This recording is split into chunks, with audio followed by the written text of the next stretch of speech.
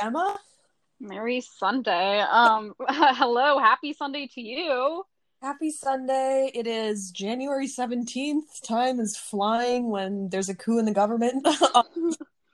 How's your morning been? Morning has been a treat. I have been doing lots of Pilates lately. I Yeah, kind of touched on that in our last episode, the exercise about how I quit my gym membership. I'm doing a new exercise routine, and honestly, I gotta say, life changing. I got the little ankle weights yeah, in the mail, and then my little Pilates ball is coming in, so it's over for y'all. Like I was it's gonna say, like it's really over for you, Dime Square, Kin Model Hose. Like, it is over. Emma's coming for your reign. oh, Basically. 100%.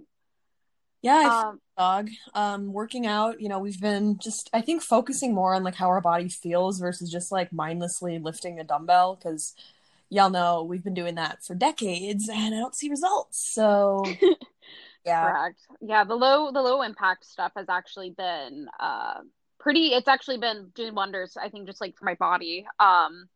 So yeah, I'm kind of happy that I have made this shift and that I actually just like can see just like I think more just like mentally I have noticed like the biggest difference. Like I feel just like I have really sustained energy and I'm just like way more positive and happy, which is something that I didn't entirely expect.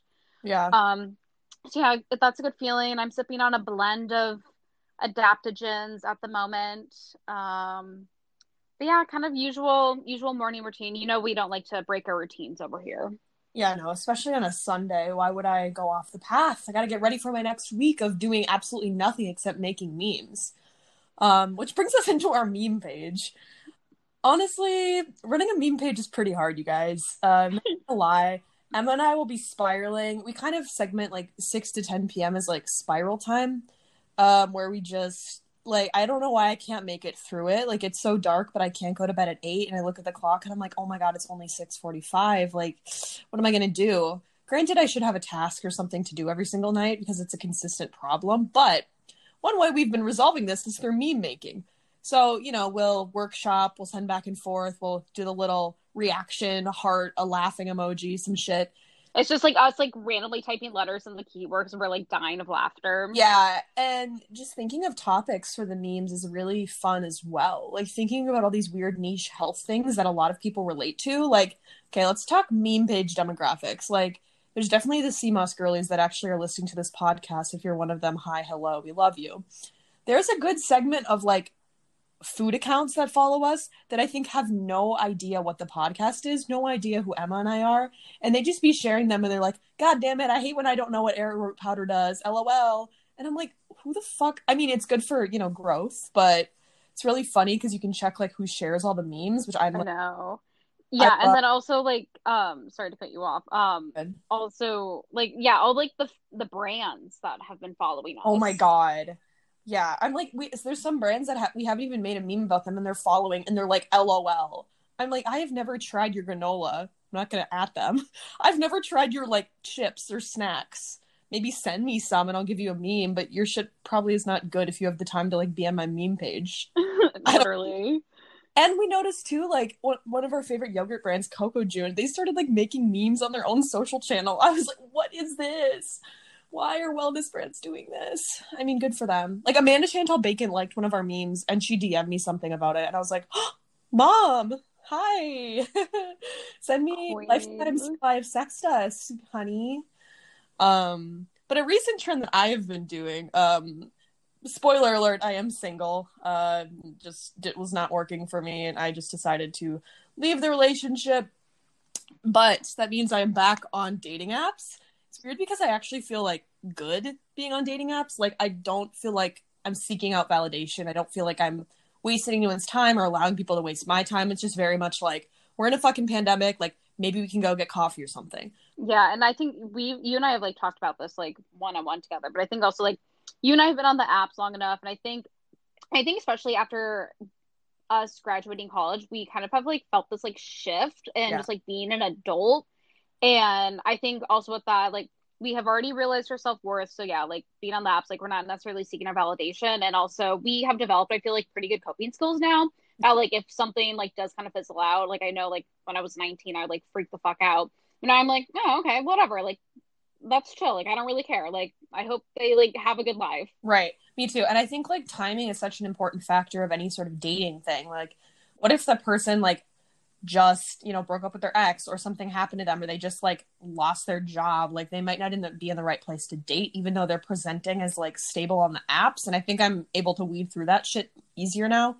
And just take it as like I think these next, however many months before quote the world is open, I'm just taking it as an opportunity to like refine myself and really seek out what I want in a partner and just like date a bunch of different people. Like a lot of guys, I mean, girlies, guys be talking to multiple girls. Like unless you're in a relationship, even if you're in a relationship, I hate to say it, like they could be talking to other people. So I have been just like talking to a wide variety of people, probably a broader range than I thought I would. I think like I limit myself sometimes in like height or career or like age. And I'm just like, whatever. Let's just see what fucking sticks. But a pro tip for the CMOS girlies, if you're looking to like test the waters on a man, it will probably fail miserably because I've done this before and I'm like, fuck. Send our memes to a man. I have changed one of my dating act things on Hinge and Tinder to being like, I'm not arguing with a man, go buy a probiotic. And I got in this conversation with this one guy that I'm hanging out with later today. And we were talking about politics, and I sent a really long paragraph, and he responds, "Oh, okay." And I was like, "Do you agree, disagree?" And he was like, "Well, in your bio, it says you're not going to be arguing with a man, so I didn't want to." I thought it was so funny. I was like, no, like, it's just a meme. Like, it's a meme about, like, guys, like, mansplaining. And then he, like, opened up. But I'm like, God damn it, why am I going on a date with this guy? Anyways, if you find any luck or like you're in the talking phase, just send a meme to a guy, see what he thinks. He probably won't know what any of them mean, but Yeah, I have the how wellness girlies like sage their room, and it's like the chlorophyll and like the fork. That's on my Hinge profile. And one guy liked it, and the conversation just was dead. So I unmatched. Yeah, my time on the apps, I'm kind of sort of getting back into them, but it's just been like depressing. Like there's no one like intriguing or interesting. I'm like, if I like haven't even considered like checking in to see if you responded to me and it's been like 3 days, it's like probably a sign that I literally don't care about you. yeah. And it'll happen eventually. Like Yeah. it'll die out, or you'll meet them, and it'll be like, meh. But Yeah. you're like very open. I think Emma and I were saying like confidence wise, like I feel really good with food and movement, and like, wow, Emma was like did like a whole silverware like haul and stuff, and like buying new plates and bowls. It's just like treating yourself like you deserve to have nice things. I think for a while, like in many aspects of my life, I was like, why would I get new running shoes? Or like, why would I buy nice makeup? Why would I spend money for myself? And like now I think I'm willing to do that, and that translates over to dating, that like I am in a place to like talk about myself in a positive way and realize that like some guy should chase me down because I'm so like such a catch, versus a while I think I would go into a date and be like a sad little like hermit and like expect someone to like try to like care about me. Totally. But that being said, enough of our rambling, but the meme thing is where our girlies be at, so definitely spice it up with sending memes around to people in your life. But episode 11, today's episode, if you clicked on it, is going to be about artificial sweeteners. I think this is a topic that most people know about if you've been entrenched in diet culture your whole life, or you've just seen like weird, scientific names on food products. You've definitely come across these. And so Emma and I did a lot of fun research to kind of dispel myths and like give you the facts on these guys. Yeah, and I think especially like again, like you said, like it can be like very confusing. So it's like doctors are saying like artificial sweeteners will cause cancer and like all these other crazy health things down the line. And then but then diet culture is like, no, you should like eat these because they're like low calories and you don't have to like give up your like sweet indulgent treats. So yeah, Kate and I also kind of wanted to kind of get sort of to the root of artificial sweeteners because I mean I like everyone, we all have probably consumed them, and I definitely probably have in my past, not so much anymore, but like have opted for the sugar-free stuff because again, like I was like, oh, like less calories. But yeah, just kind of like understanding like literally what the fuck they are, what they can do to your body, and like yeah, just like the different names and everything. I think like Kate and I really wanted to like educate and learn ourselves and teach ourselves about this, and no better way to do that than turn it into a podcast episode. Right. And the girlies, you will benefit because we found some interesting tidbits of knowledge, and of course the infographics will be posted this week so you can like refer back to those because it does get technical at some point, and Emma and I are no scientists over here. So I'll call you back and we will get into episode 11. Sounds good, dog. Peace and love. Bye. All right, we're back in action. Let's get into episode 11. So we're going to give you the guide to things like artificial sweeteners, sugars, preservatives, like we said in the intro. Basically, what are they? We're sure you're like familiar with them, but a lot of this information that's like the introduction stuff, I like couldn't really put together. I was like why were they even made? Like what the fuck's the point of them? So they're chemicals that are added to some foods and beverages to make them taste sweet, and they provide virtually 0 calories. People often refer to them as intense sweeteners because they're often a lot sweeter than table sugar. And so the difference between artificial sweeteners and sugar is that artificial sweetener molecules, oh my god, are similar enough to sugar molecules that they fit the sweetness receptor in food, so that's why they can be substituted in recipes, though like the sugar quantity is a lot different chemically. But they're too different from sugar for your body to break them down into calories. And so that's how they have this sweet taste without the added calories. And then they're found in 2 diet products. So that's kind of general background. And Emma did a lot of research on the history. So you guys are going to get a little history lesson with Professor Emma here. Yeah, I also recommend if you guys like want to learn more about like the history of artificial sweeteners, I recommend listening to the Gastropod. They have a whole episode on it. But yeah, I kind of wanted to do a little research on like the history because like they are just like so prevalent and almost inescapable in our current food system and just like how we got to that. So actually the first ever known use of an artificial sweetener can be traced back to ancient Rome, and it was called the sugar of lead.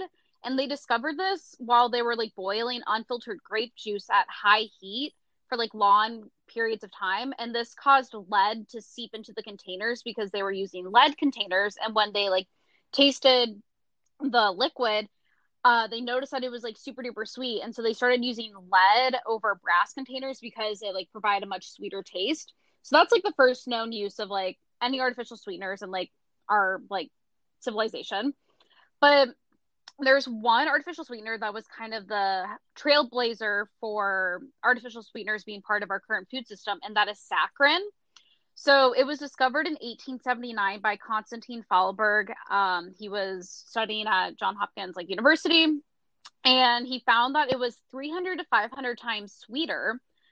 And so then after like receiving patents, saccharin began to be used in commercial foods because it was cheaper than regular sugar and also was just like much sweeter. And it was also starting to be used for diabetic medicine. And saccharin then was often used to improve the taste of toothpaste, dietary foods, and dietary beverages.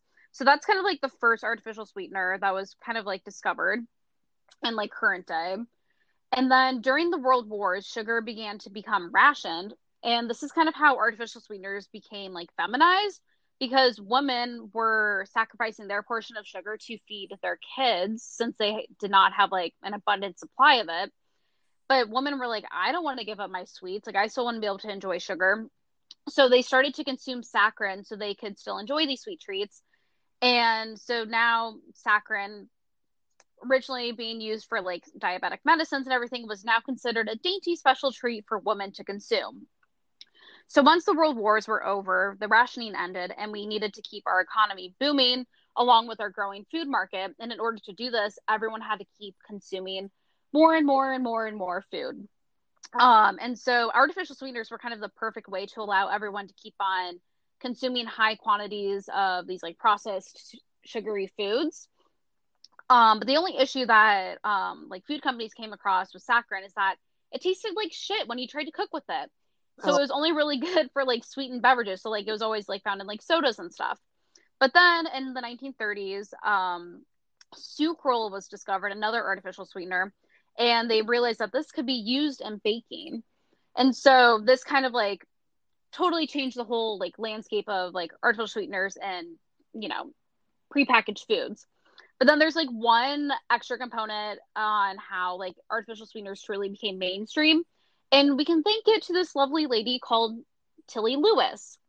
Hey, Tilly. Hi, Tilly. So Tilly Lewis, she was from Brooklyn, and her parents were immigrants, and they like owned a grocery store. And so she would like work at the grocery store stocking shelves with canned tomatoes. And I guess these canned tomatoes were like imported from Italy.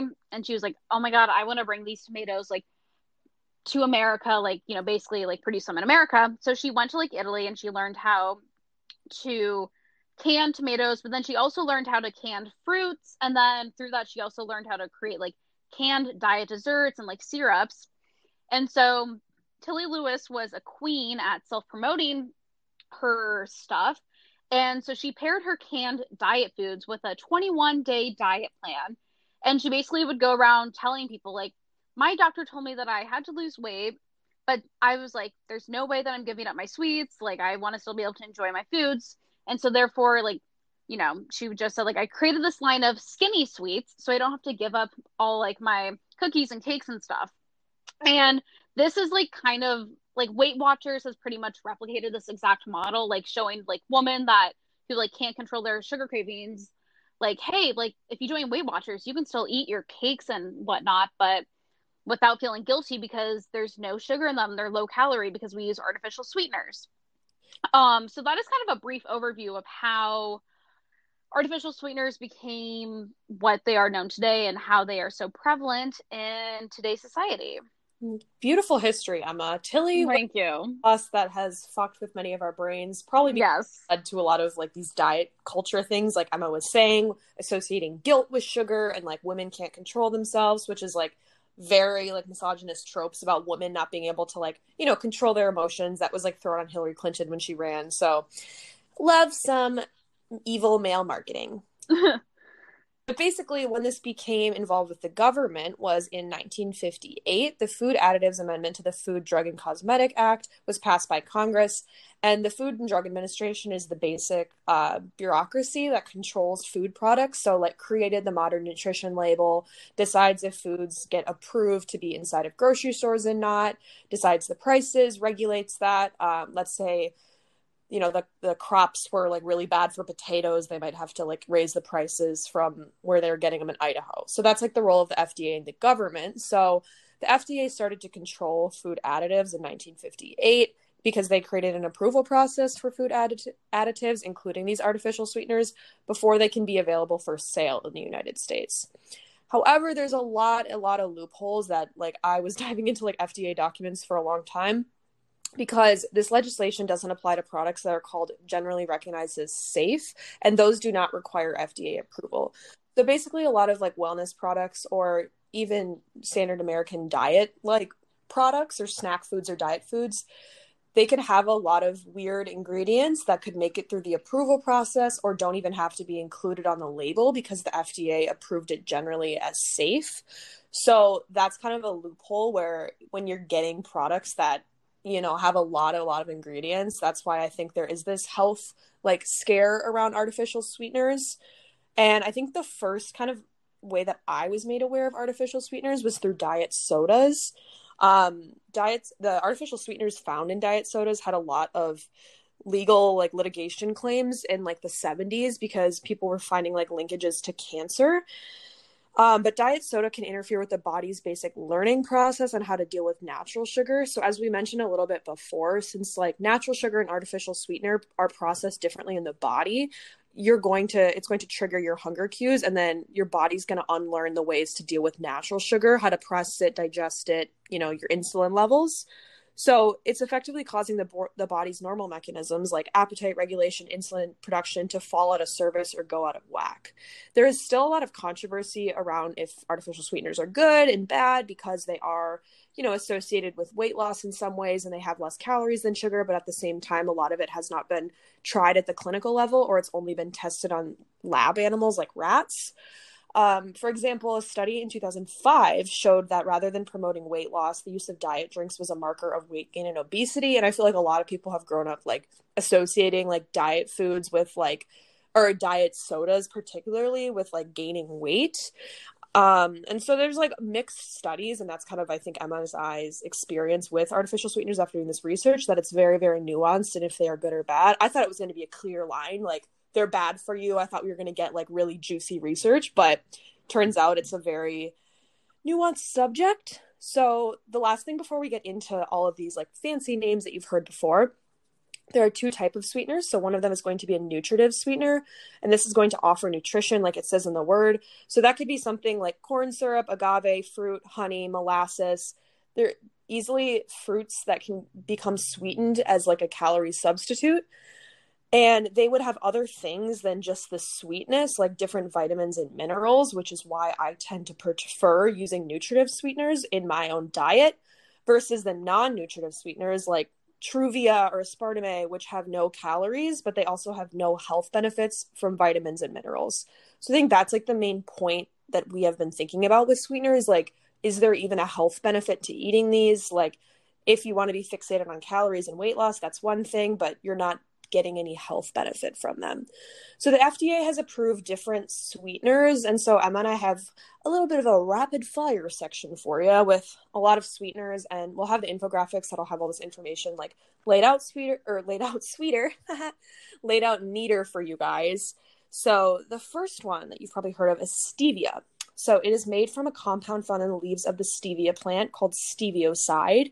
It is native to South America and it's used there for centuries. The one thing about stevia is that it's a natural sweetener and it has no effect on blood pressure or blood glucose responses. So that means it's safe for use by people with diabetes because other ones might trigger some sort of insulin sensitivity or create like an unregulated insulin production because they are not real sugar. So stevia has been like, I think kind of like the best bet with artificial sweeteners. And I've seen it in a lot of products like those Zevia drinks, which Emma and I are like low-key stands of. And it's used in a lot of baked goods, cookies, sugars, sweets, gums, mints, things like that. Yeah, so the next one is monk fruit, and I have noticed this one and like a lot of like whenever I'm browsing like the health stores, like monk fruit syrup and like Yeah. I think it's in some like protein powders and whatnot.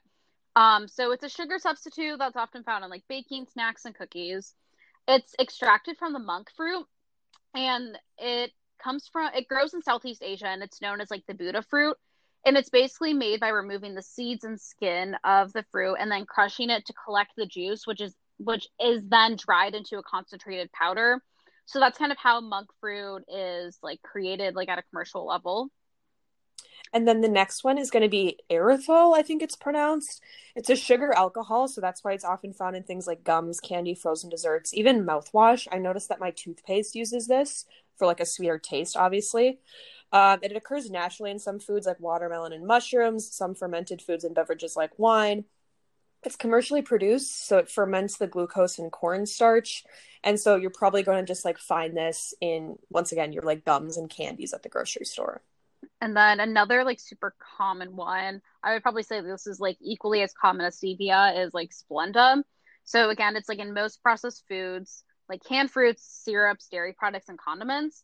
It's also known as sucralose. So, you might be seeing like sucralose like on your ingredient labels as opposed to like specifically Splenda. And it's made from sugar in a multi-step chemical process in which three hydrogen oxygen groups are replaced with chlorine atoms. And then chlorinated sugar that is about 600 times as sweet as sugar. So again, like these artificial sweeteners are like hundreds of times sweeter than just like traditional table sugar. Yeah. The next one is aspartame. I don't know how to pronounce any of these. Oh, well, I'm on a science lab. This is one of the most common ones found in diet soda, gums, and sugar-free ice cream. So it's going to be sold under names like NutraSweet or Equal. You can find those little like packets at coffee places sometimes. And it's made from different synthetic chemical pathways. So once again, when your body's processing it, we'll talk about this more, like it's not going to treat it like it would be eating regular sugar. So that's why it might have different disparate effects on your own health and body. Yeah. So then the next one, xylitol, it's another sugar alcohol. And it's also commonly found in like mints, gum, candy, cough syrup. I know, like, yeah, whenever I have like purchased like the aspartame free gum or whatever, it like tends to have some of these like sugar alcohols. And so it naturally occurs in some fruits and vegetables, such as like strawberries and cauliflower. And it's actually commercially produced from birch bark and corn husk, and it's known to inhibit the growth of oral bacteria. And so it's actually often used and recommended for oral health. So that's why you will likely see it in different like mouthwashes or like toothpaste because of that one like kind of known like semi like health benefit, I suppose. Totally. The next one is sorbitol. I've run into a little bit. It's sometimes in jams or marmalades, and it naturally occurs in some foods like apples, peaches, dried fruit. I've noticed it as a preservative on like dried fruit packages sometimes. So it's a sugar alcohol that's once again produced synthetically from glucose. So that's all the fun little names that you probably have seen at the grocery store, and you're probably still like, okay, should I eat them? So we'll get into that part next. The last kind of, juicy research that I did come across with the word natural flavors. So as I used to be a seltzer fiend, as I'm not so much anymore, you're often, drinking on, what's your favorite flavor, Emma? I'm trying to think of some.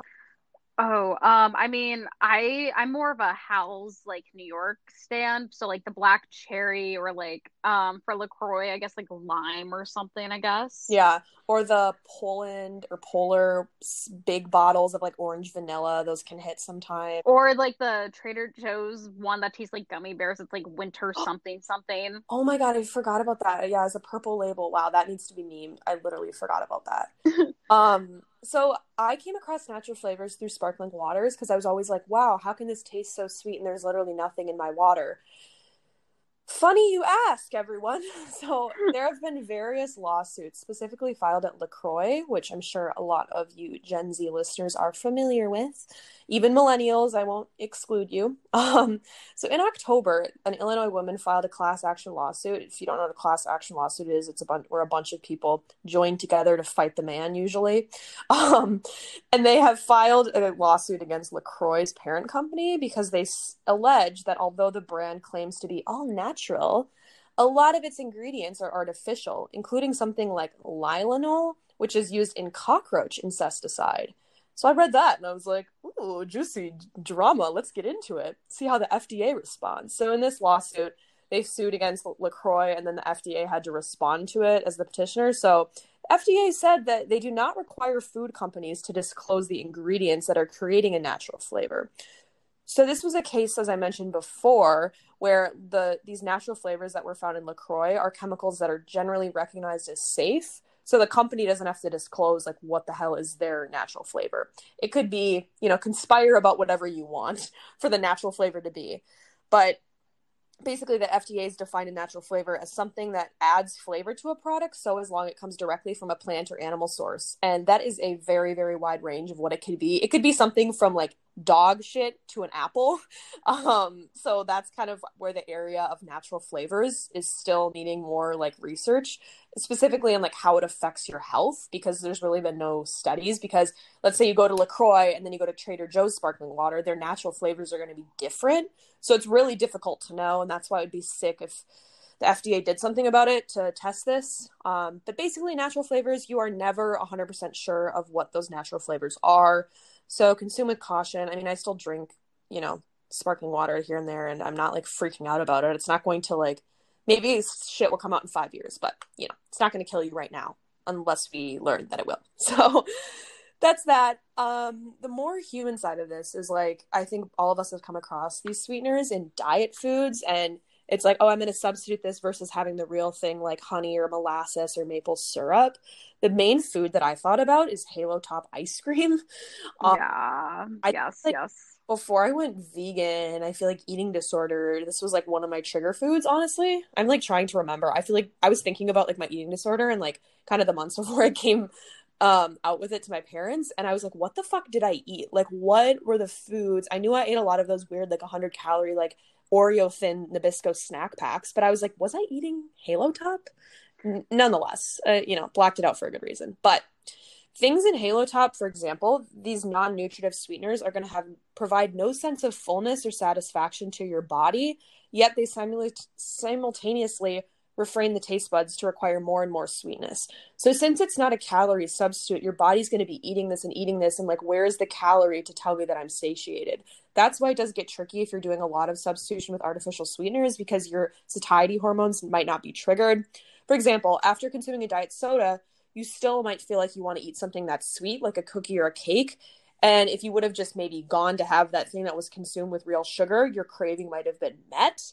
And some natural sweeteners that we've said before include things like fruit juices and nectar, honey, molasses, maple syrup. So that's kind of how I think about artificial sweeteners, is like more of the question about like, why am I craving something that like has 0 calories? Like, what's the logic behind that? Yeah, totally. And I think also like with like the diet foods, like Halo Top, it's like, oh, well, since it just has 300 calories, you can just eat the entire pint and not feel guilty because like I know like that's very easy to do with like regular ice cream. And I think something for me that I've realized like as I've gotten older, like yeah, like I want to like actually be able to enjoy like the real thing. Like I don't want to like have to like sacrifice and then like overconsume because I'm not like really getting or like satisfying that craving that I'm wanting. So yeah, I definitely like have always associated like artificial sweeteners with like my past history of like yeah, like the diet foods and like how they like promote them. Totally. And I agree. Like Emma and I both, I threw out my rice cakes this week. I was like, why am Me too, girl, me we're too. free, food freedom. And I'm not saying like everyone who eats rice cakes has an eating disorder, LOL, even though I have memes about that because they hold a very specific place in my heart of me eating PB2 with rice cakes.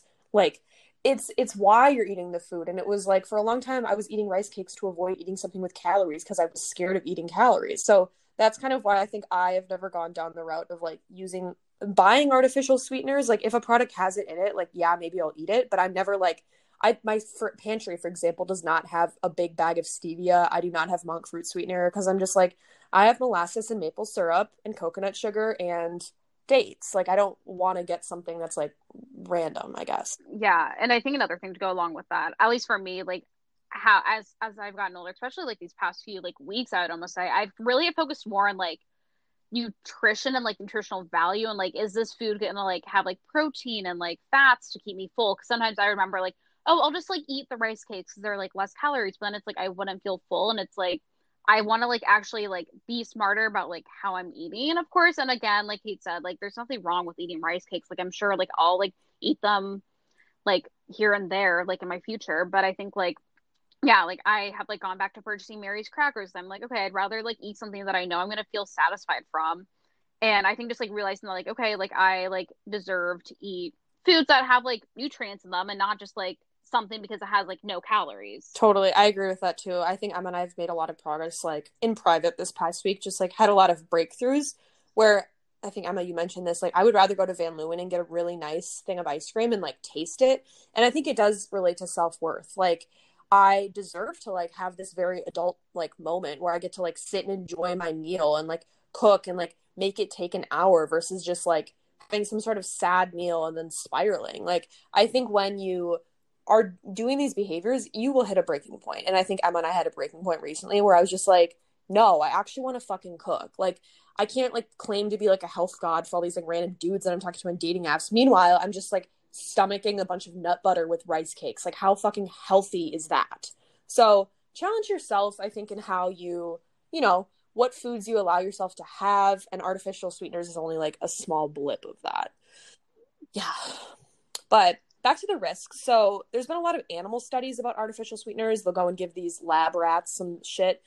And they have proven on animals that it does cause weight gain, brain tumors, bladder cancer, and many health hazards. So, as you can imagine, with the age of disinformation, people would take that, spread it like rapid fire that aspartame is going to give you bladder cancer, which is not true. Cancer risk has not been proven. Studies of most FDA approved sweeteners have not been demonstrated with clear evidence of an association with cancer in humans.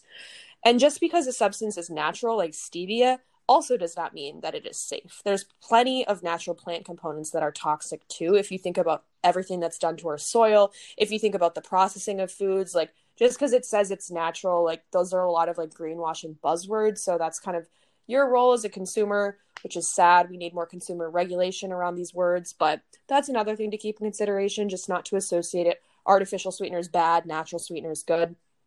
Basically, like food additives generally do not have to go through the same FDA safety trials as pharmaceuticals, and most of this testing is going to be funded by the food industry. So that like raises another question of like, okay, there haven't been studies on this because the testing is funded by the same industry that are making these foods with the artificial sweeteners.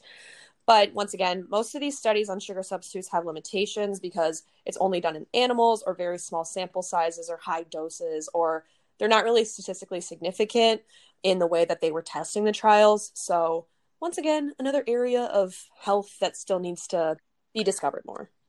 Yeah. So next kind of like I think getting into like the potential long-term side effects, so like short, medium, and long-term. I think the first one is like digestion. I have definitely heard like, oh, artificial sweeteners can like cause this damage to your gut or whatever. So it is known that they can alter normal gut bacteria, which also contributes to impaired blood glucose through the body. And sugar alcohols such as like xylitol, sorbitol, erythritol, they can be troublesome for your gut because the chemical structure of these sweeteners can pull water into the gut, causing the stomach ache. So, if you're someone who suffers with IBS, it is highly recommended to probably avoid these because they can aggravate the symptoms such as cramps and diarrhea. And also like when you do eat large amounts of sugar alcohols, they can trigger and have some sort of laxative effect. So yeah, artificial sweeteners like they can alter normal gut bacteria. And also in the gastropod, when I was listening to that on artificial sweeteners, there was a study done on like mice saying that basically when they were being fed artificial sweeteners, the microbes that prefer or do a better job at pulling calories out of food, that like the artificial sweeteners kind of like boosted and triggered a growth of those microbes. And so that's why some of like the mice experienced weight gain. And of course, like just because something is done on mice and something occurred on mice does not necessarily mean that's going to translate to humans.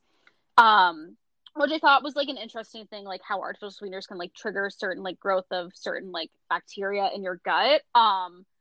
So again, there's like very little like research on like how if that will like basically impact humans, but just a little like interesting thing that I discovered. Yeah. And with digestion, I think there's ways to challenge the short-term effects. Like every time after you eat something, maybe keep a food journal or keep a note that like, oh, that happened when I had the gum that was sweetened with sorbitol or something like that. I haven't really like noticed a difference for me when I've had gum or cough drops. You know, those are my typical times I feel like I'm consuming artificial sweeteners, but that's another way to test it.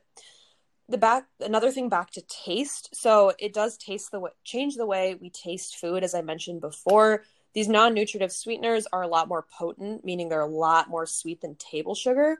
So your body's not going to be able to process it in the same way because a very small amount of something like stevia is going to produce a sweet taste without the comparable calories. So this overstimulation of sugar receptors could limit your tolerance for more complex tastes. Let's say you go to Van Leeuwen and you get ice cream with real sugar, like real cane sugar. Your body might have some sort of like weird reaction to it because you haven't been tasting what real sugar is. So basically, it's like if you've routinely been using artificial sweeteners, you may start to find out that like fruit is less appealing to you and things like vegetables that are unsweet might be unpalatable to you. And this was in a study from like the Harvard Medical School, so it's still once again being challenged because I think probably there's not enough people that are consuming artificial sweeteners regularly. Maybe there are with diet culture, I don't know, but it's just something to keep in mind that it could alter your taste of other foods. Yeah. So then the next one is like cognitive function and like how like it kind of can confuse the brain. So artificial sweeteners, excuse me, taste sweet, but again, like we've mentioned, they lack the calories found in other sweet tasting foods. So they're thought to confuse the brain into still feeling hunger because since there's no calories, your body isn't really like processing or registering that it's consuming calories and therefore isn't going to know if it's full or not, which is why it's like so easy to eat the entire container of Halo Top and not even really notice it. And artificial sweeteners confuse your body by separating the taste of sweetness from the caloric reward.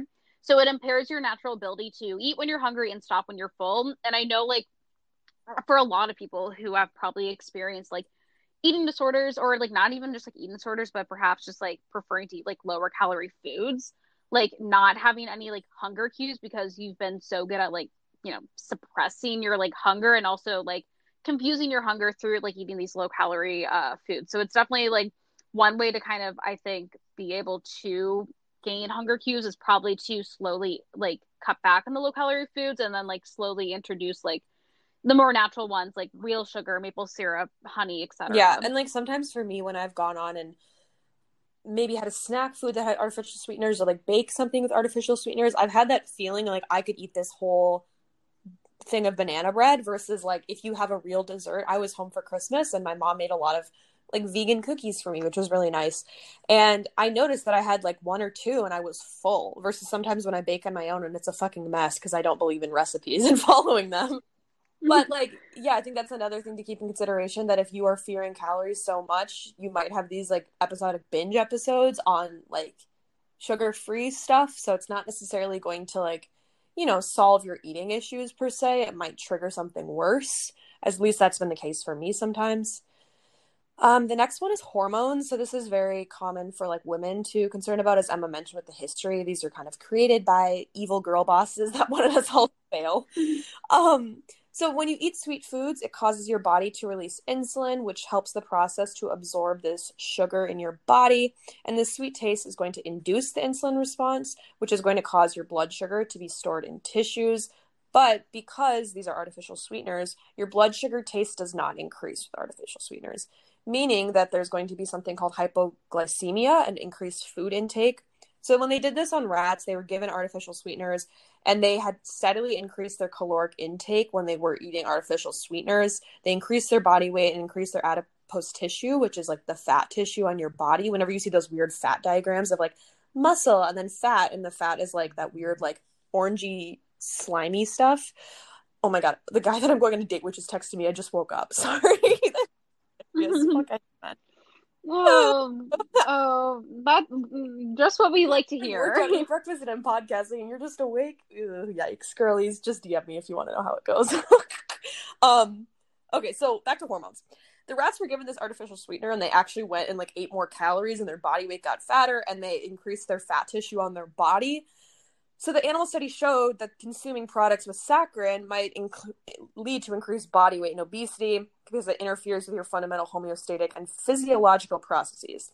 Basically, like if you're looking for artificial sweeteners as a way to eat less, sometimes it might cause you to eat more because of the way it fucks with your hormones. So that's that. And I think the whole point of this episode is basically like get to the reason why you're looking for artificial sweeteners. They're not necessarily as problematic as I thought they would be going into this. Yeah. But yeah, like it might not cause weight gain, it might not cause weight loss, so you can't really like look to them once again like any isolated thing to be your health cure per se.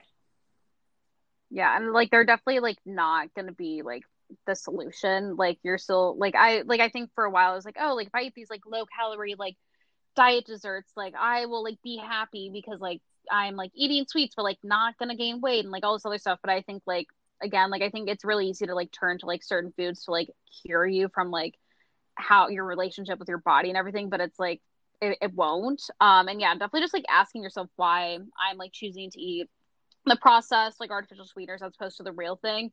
And I think like the biggest thing is just like growing and realizing your self-worth and that like no, like I like deserve and I want to eat like the real actual treat so I can like actually truly enjoy Right. And this. I've thought about like I think Emma and I have a specifically like disgusting feeling towards baking sometimes because I think one, I live alone, two, have had an eating disorder, three, like I just feel sometimes that I'm pressured to like eat the whole thing or get it out of my pantry in a week. Then it leads to binging, trying to cut calories in the recipe, not follow the recipe. So I think like if you sit down and think about why are you avoiding eating the real calories or avoiding eating the real sugar, that can be a really smart way to go about it. Like Emma has a food journal and I've done this in some ways. Like every time I'm about to go eat something and I feel like, I'm really craving sugar or something, or I'm really craving banana bread, or I want to go randomly just like, spend $20 on a random food item. Like why the hell am I there? That's a really, I think, important way to like channel in your relationship with food. Totally. And like also, yeah, I think sugar substitutes within the context of your whole diet too. Like Emma was saying, this is not going to be the cure for everything. Sugars are going to be such a small quantity of all the nutrition that you eat.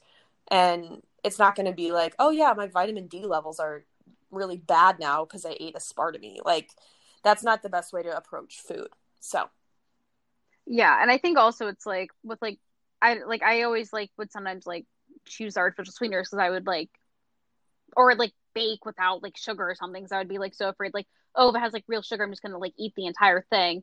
But then it's like with artificial sweeteners it's like I don't feel as guilty if I eat the entire thing and I don't think that's healthy either. I think Kate and I have also talked about how like obviously like binge eating disorder is like common.